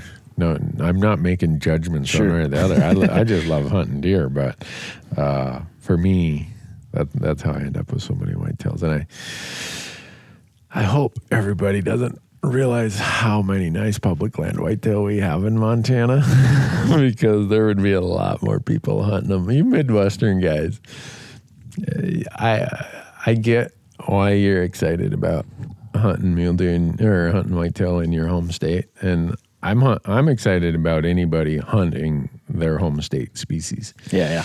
But if they found out the whitetail hunting in northern Idaho, in Montana, in eastern Wyoming, and how much public land there really is to hunt those, we'd be overrun with these Midwest whitetail hunters. Yeah. So maybe I should quit talking about it. Yeah, they'd extend their season. Their wives would be more divorced in the country. Bo's going to hold me accountable for the higher divorce rate among whitetail hunters. No.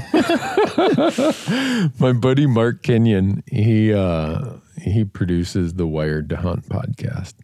And I've kind of got him pretty well addicted to the Montana whitetail gig. He already had the addiction, and was exploring new territory, which I think is so cool. And if you don't listen to it, listen to Mark's podcast. He's a great guy. But he's now started doing podcasts about his hunts in Montana. I'm trying to get him to Wyoming. But I don't want him to get divorced either. Yeah. The whitetail I have been getting a new fascination with whitetail. Yeah. They're getting quite a few of them even here in southeast Montana. Or southeast Idaho. Yeah, they are an opportunity species because they rebound far quicker than mule deer. They really do. And when you see a big bull, a big mule deer buck, or a big whitetail buck, the feeling for me is like, wow, that it took that deer a long time to get that way. Yeah. And that, he's special. Yeah. And when you see that, regardless of what the species is, it's pretty remarkable. It is. My heart starts beating the same. Yeah, it does. I told you we almost called you. If we would have had cell coverage, we would have called you to pack out that moose. Oh, I would have loved that. You're closer to where we shot that moose in Montana than I am. Really? How long would it take you to get there from here? Just shy of 2, hour and a half to right. So it was, for me, it's like 2.5 hours, but I drive slow. But, so if we would have had coverage, we're like, we need to call Bo and get him here. How far in was it? It was about a little over a mile. That's plenty far to pack out a moose. Yeah. Through that boggy, swampy crap. But the reason we thought about you is you said your llamas had never packed a moose. So we thought, we want to be the quote unquote original. The original. Moose that both that. llamas packed the moose with. Yeah, I've never seen a moose on the ground before. Oh, really? Nope. You know how when you've hunted deer all your life and then you see a mature bull elk on the ground, you're like, oh my goodness, what am I going to do here? Yeah. A moose is just that next step from an elk, kind of like what a deer step up is to an elk. A moose is like that same step up. You're like, oh my goodness, I'm glad there's 4 of us today. Yeah. Wow. But One day. What got me thinking about that is when we were there, we saw 3 whitetail bucks in those willows. Really? That one of them had this really funky, cool, forked out back G2. Like, that's an old buck. That's a 5.5-year-old buck. That's a good sign. Better. Yeah. So I need to figure out how to go back there next year and find that guy. Oh, yeah. If he survives another winter. That's outstanding. Yeah. Cool. So you live close to some good whitetail hunting. Yeah. Also. You know, most people can get to good whitetail country pretty easy. Yeah. You know. Yeah, tags are easier to draw. Yeah. They can sustain a greater harvest or exploitation than mule deer can. Yep. And I think, as if you want to call it progress, I don't. As human development, human progress extends further across the landscape, whitetails are more adaptable than mule deer. Way more so. Yep. Yeah, I mean they can deal. You look at all the things that are affecting mule deer across the West: extended drought, invasive plant species like cheatgrass and knapweed and everything else. Winter range. Yeah, Depletion. yeah. Human subdivision and development. The list goes on and on. Wildfires. Wildfire. Pinyon juniper.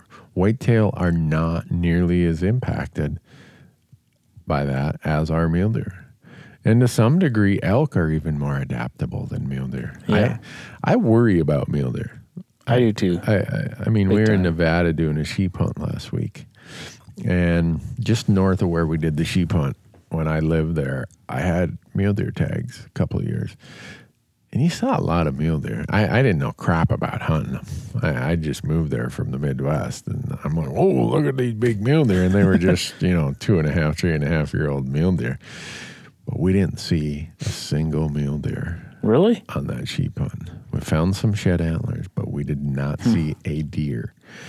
And I looked at the landscape. I'm like, well, there never used to be cheatgrass here 30 years ago when I was in. Was it? 30 years ago, I guess. The pinyon juniper canopy was little pockets. It was not these vast, just really, brown green kind of forests, if you want to call it a forest. Now that's there. All the old water sources have been pretty much. They're gone because of long-term drought, climate change. I don't care what you want to call it. Plus, pinyon juniper is just a water hog. So all the surface water that used to be there is dried up. Cheatgrass, wild horses. There are so many things that are affecting mule deer. You add those combinations, and it's like, man, what are we going to do about this? We have a species that's not as adaptable. And I think in some respects, in some places, they're probably getting out-competed for what remaining habitat is there. They're getting out-competed by whitetails. And to some place, elk are, just spatial distribution. Even though elk are grazers and mule deer are browsers, the landscape has changed where it provides more grazing component than it does browsing component. And just... as we take more and more of the landscape for human development, it's less for those species, and the mule deer are taking it on the chin. They really are. I don't know what we're going to do about that. it makes me nervous. And I know that I'll never see the 1970s of mule deer. Right. And I'm afraid that my son, who's 6 months old, he's never going to see the best of what I saw or even close to it. Right. You know, he might not even see a glimmer when he's 30 years old. So I'm just like, man, we got to take some serious proactive measures if we're going to hold on to it to some degree. Right. I mean, and you think, yeah, we got all these mule deer here and there in this place, but it's dying out. It's fragile. Yep, it's very fragile. Yeah. Oh, I wonder if I convince the whole world, at least the universe I operate in, Hunt Talk Radio, Leupold Hunt Talk Radio. I wonder if we convince them that they should hunt with llamas. You know, I sure hope so, because it'd be good for me. But regardless, when people look at llamas for the first time, it doesn't take long for the aha moments to start coming. Right. And I think that that's what you're giving people an opportunity, is to open their eyes to say, oh. The best thing you did to convince me, you showed up with your llamas at the Backcountry Hunters and Anglers Rendezvous in Missoula, Montana. And Thomas came and got me and said, Randy, you got to come and see Bo and Kirsten and their llamas. They have some here. And I walked out, and you guys spent a bunch of time explaining everything. And I'm like, well, I've been standing next to this thing for a half hour. He hasn't bit me or spit on me. And everyone's coming up and petting them, and they're acting just like a well-accustomed dog. You know how some dogs are really socially adapted and some just, Yep. These were like the dog that wags its tail at everybody. Oh, come, please pet me. Come, please look at me. I'm Marshall the llama. I'm Marshall the llama. And that was a moment where I'm like, you know what? I got to try this. Cool. That was what, 2 years ago? Year and a half ago? Something like that. Anyhow. Yeah, 2 years, I think. Yeah. And so now it's like, okay.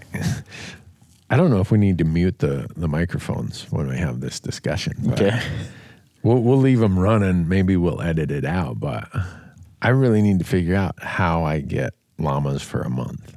You rent them by the month? Yeah, we rent them by the month.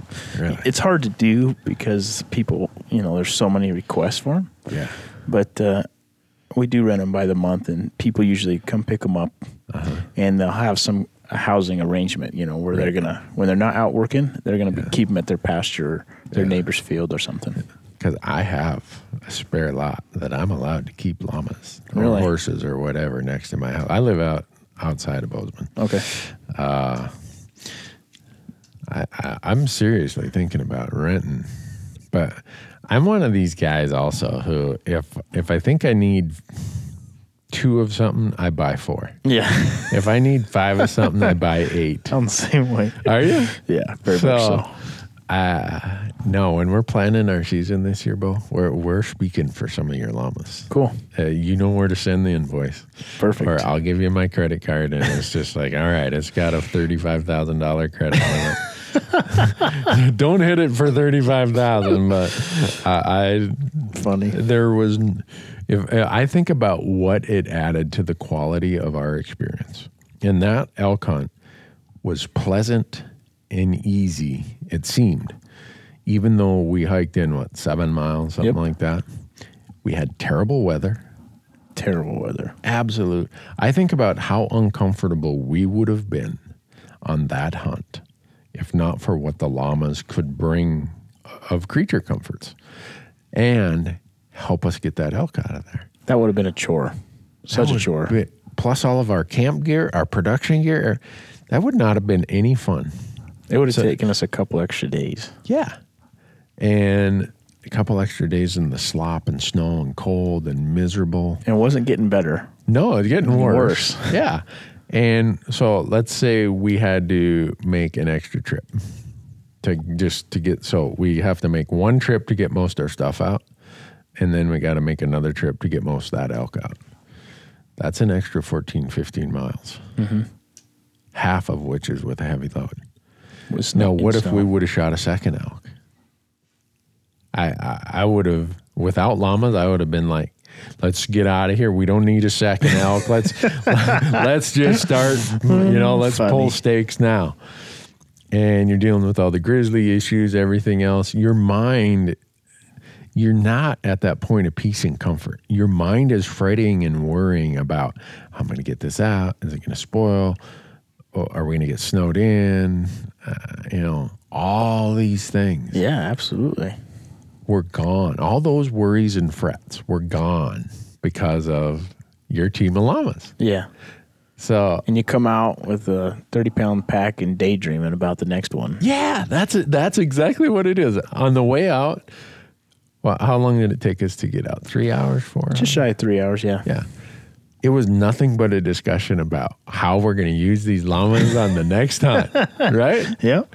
I was just, hey, Bo, how much would it take to get your llamas to northern Nevada? How about western Colorado? And you're like, oh, well. So it was a game changer for me. And when I say that it extends not only the field of view, but the length of time of my backcountry hunting life, it will. You will be so sick of me 5 years from now, Bo. You're going to be like, why did I ever get in touch with this Newberg guy? He is just an annoyance of the highest degree. But I doubt it. So you'll have how many llamas for rent this fall? 65. 65. And you'll be able to rent them out of Utah, Montana, Idaho, Wyoming? Yep. Okay. Exactly. You've got bases in all those places. All places. And when do you start renting them? As quick as archery season starts in August? Oh, yeah. I mean, technically we start in May 1st and stop in last day November. Typically just November 28th. So you got 2 days left of November rental. Yeah, nobody. Do you have any out right now? Yeah, we have a few out, but everyone's pretty much done. Yeah.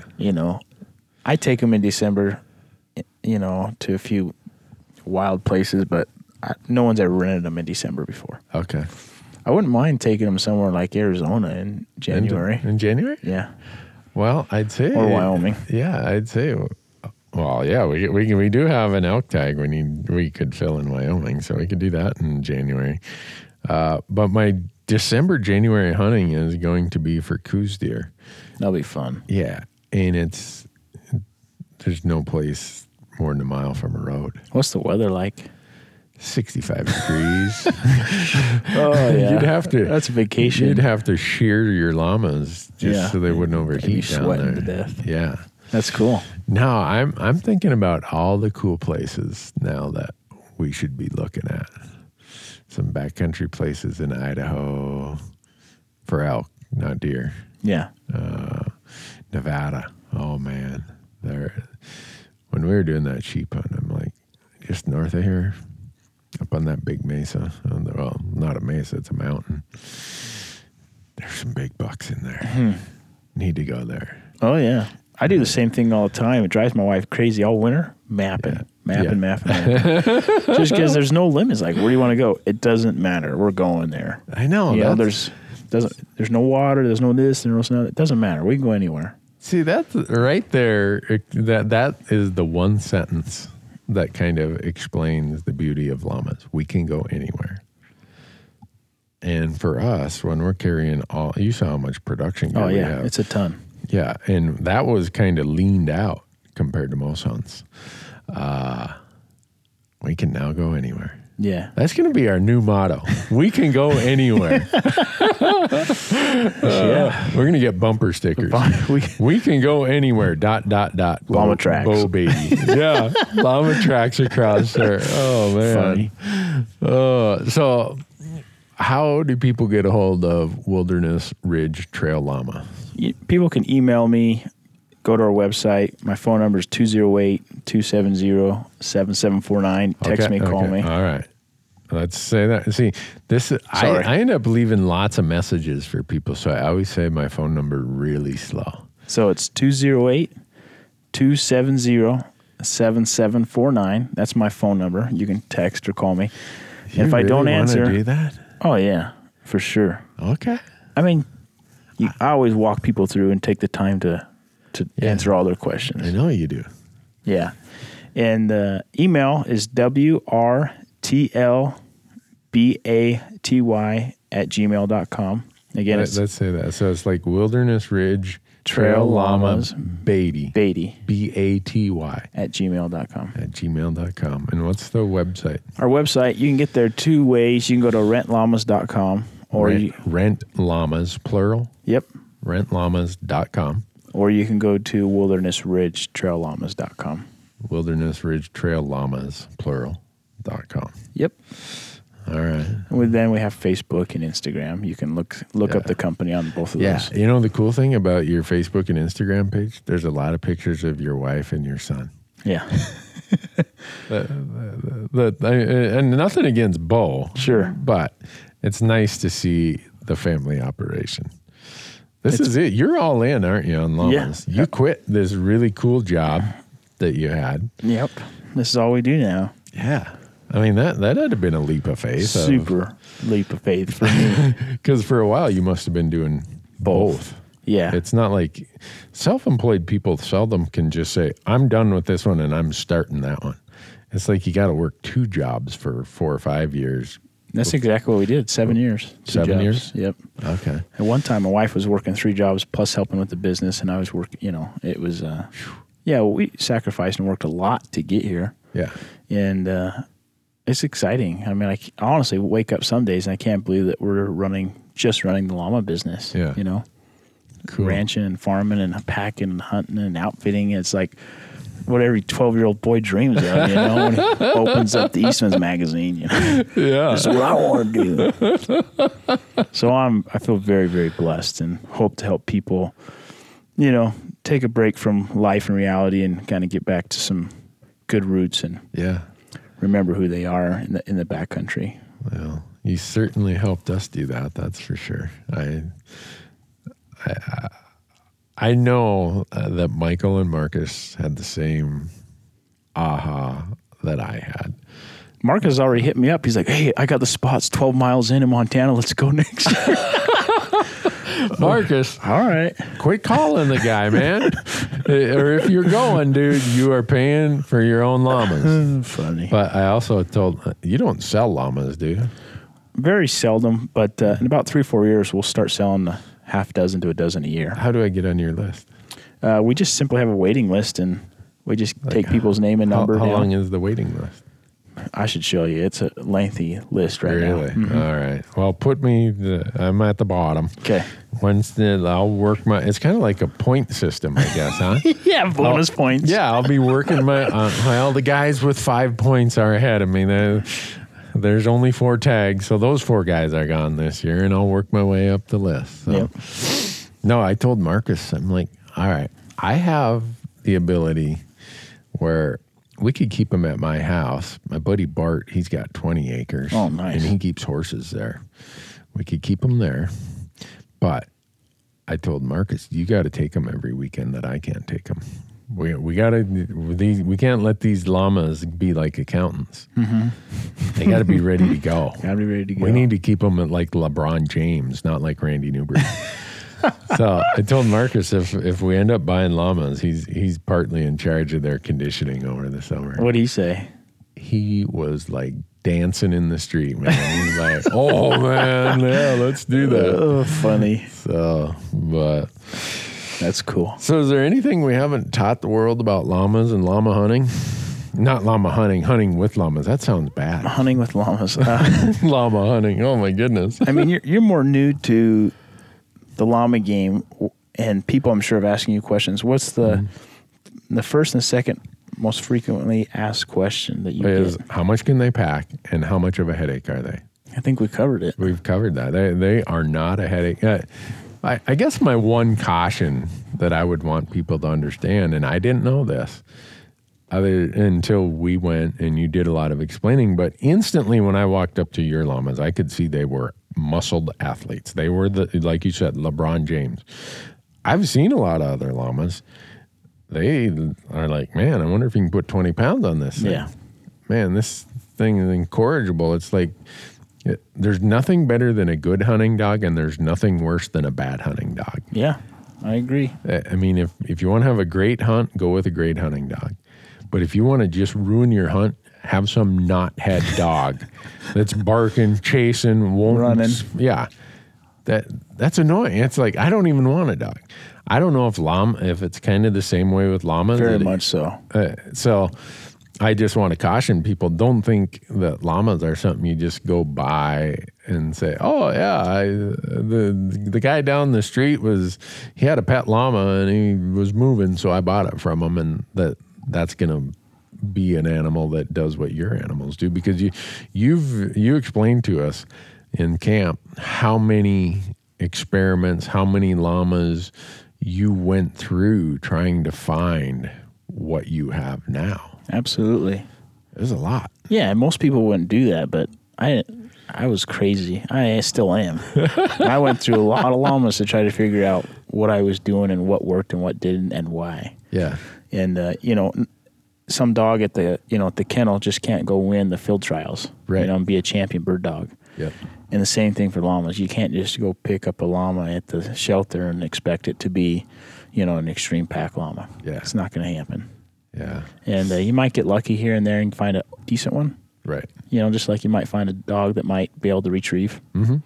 But definitely do your research, and not every llama is a pack llama. That's right. that's my most frequent saying in all the articles on the website. Not every llama is a pack llama, because we don't want people to, have a bad experience. And for people that are looking just to kind of intrigue themselves a little more, we tell them to come on overnight clinic, where we do nothing but we take care of all the males, and we feed them and show them all about the llamas, and we pack with them. And then step 2 would be they rent them, and they just realize it's a good thing. And then step 3, look at purchasing some, But they're on the purchase list. They're below the list. They're below where Randy. I am now. Yep. Yeah. See, and there's other breeders out there. I just got on the list. So any of you who are calling in, you're on the list below me. Definitely. Okay. I'm just we have a tablet right here. If I got to fill out some form, something. I got your name and number. I'll put you on for 10 of them. 10. Yeah. That'd be great. Let's max out the credit card. Yeah. Let's do it. 10 of them. I could send Marcus one direction, Matthew another direction, Michael another direction, and me a different way. We could produce a lot of cool TV with 10 llamas. Oh, yeah. But then you'd be afraid we're getting in business with you. I want all males. Are males or females? Weren't all the ones we took, weren't they all males? They're all males, yep. And is that by design? They pack better, and you just don't want to. Your females are kind of like the production cycle. Production line, Yeah. So the females are basically working to have babies, producing, milking, and the males are out working because they can only do their job a few months out of the year. Right. And are they larger? They're typically, so just recently I've kind of compiled a study of height and weight and all these different dimensions of the animals, and my females are typically larger than my males, actually. Really? And so if you take my average female, she's going to be bigger than my average male, both in height and weight. I would have never dreamt that. However, the males have a better front end. They have more muscling and have better tight end muscling in their chest. And what that means is llamas balance 67% of their body weight on their front legs. So 2/3 of their body weight is balanced on their front legs. And that's why they have those big long necks, to act as a counterbalance. Oh. And so when you put the weight on their back, not only are they carrying 70% of their body weight, but also the pack on the front legs. And so when going downhill, they've got to have a serious front end to be able to handle all that weight coming down on that front end. Okay. And the males do that better than females. Okay. It's simply by design. Yeah. Uphill, that's not nearly as critical as... No, not nearly as critical. Okay. I can push my males harder uphill with a heavy load than I can downhill. Okay. And it's because of all that weight going on their shoulders. Yeah. Yep. Huh. Yeah, I'd say the questions I always get are, now that people have seen this as well. First, how much can they carry, and are they a maintenance headache? But then you always get I had my brother-in-law, he had this one, and it was just a wreck. You've heard Absolutely. it. You've heard them all. And I just listened to it. I'm like, yeah, okay. Obviously, it's kind of like you got thick skin. Yeah, you bought the dog down at the Kmart parking lot. and you expected it to be field trial champion. Yeah. You got it down at the, on the free classifieds. On the free Craigslist. Yeah. If you wanted, get the problem dog, please, just come get it. Yeah. Well, and then you're frustrated that it's not a world champion bird dog. And that's what happened is, in the 90s, 80s and 90s is people bought these llamas and they tried to take them to the show ring. They tried to use them for wool, as a guard animal, as this and that. They tried to use them for, some purpose or maybe lots of purposes, and it didn't work. And so they put it online for sale or put in the newspaper and says, pack llama for sale. Oh, so they, even though it wasn't necessarily a pack llama, they would say pack llama for sale. And so a lot of people got llamas that were quote unquote pack llamas, and then just had horrible experiences. Llamas that couldn't even pack their own weight, and that's how I got started. Somebody sold me 2 pack llamas, and they were horrible. I just can't believe it. And the old timer would answer my phone calls after that. I was like, "These are not pack llamas. I gave you the last $500 I had, mister." Yeah. And so anyway, that's the experiences. Not every llama's a pack llama. That's your tagline. Mine is, we can go anywhere.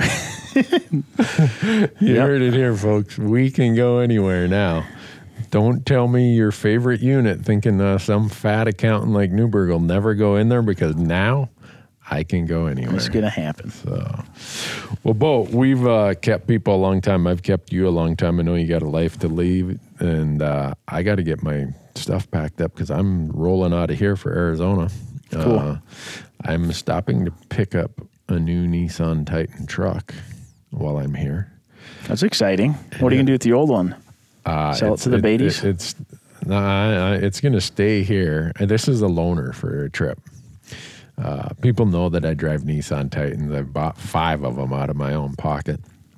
And the reason I drive them is I need something that is this mix of nimble, get around in tight, terrible places that I can almost drive off the lot and treat as a Baja buggy, but yet has enough sauce that it can tow my trailer everywhere I go.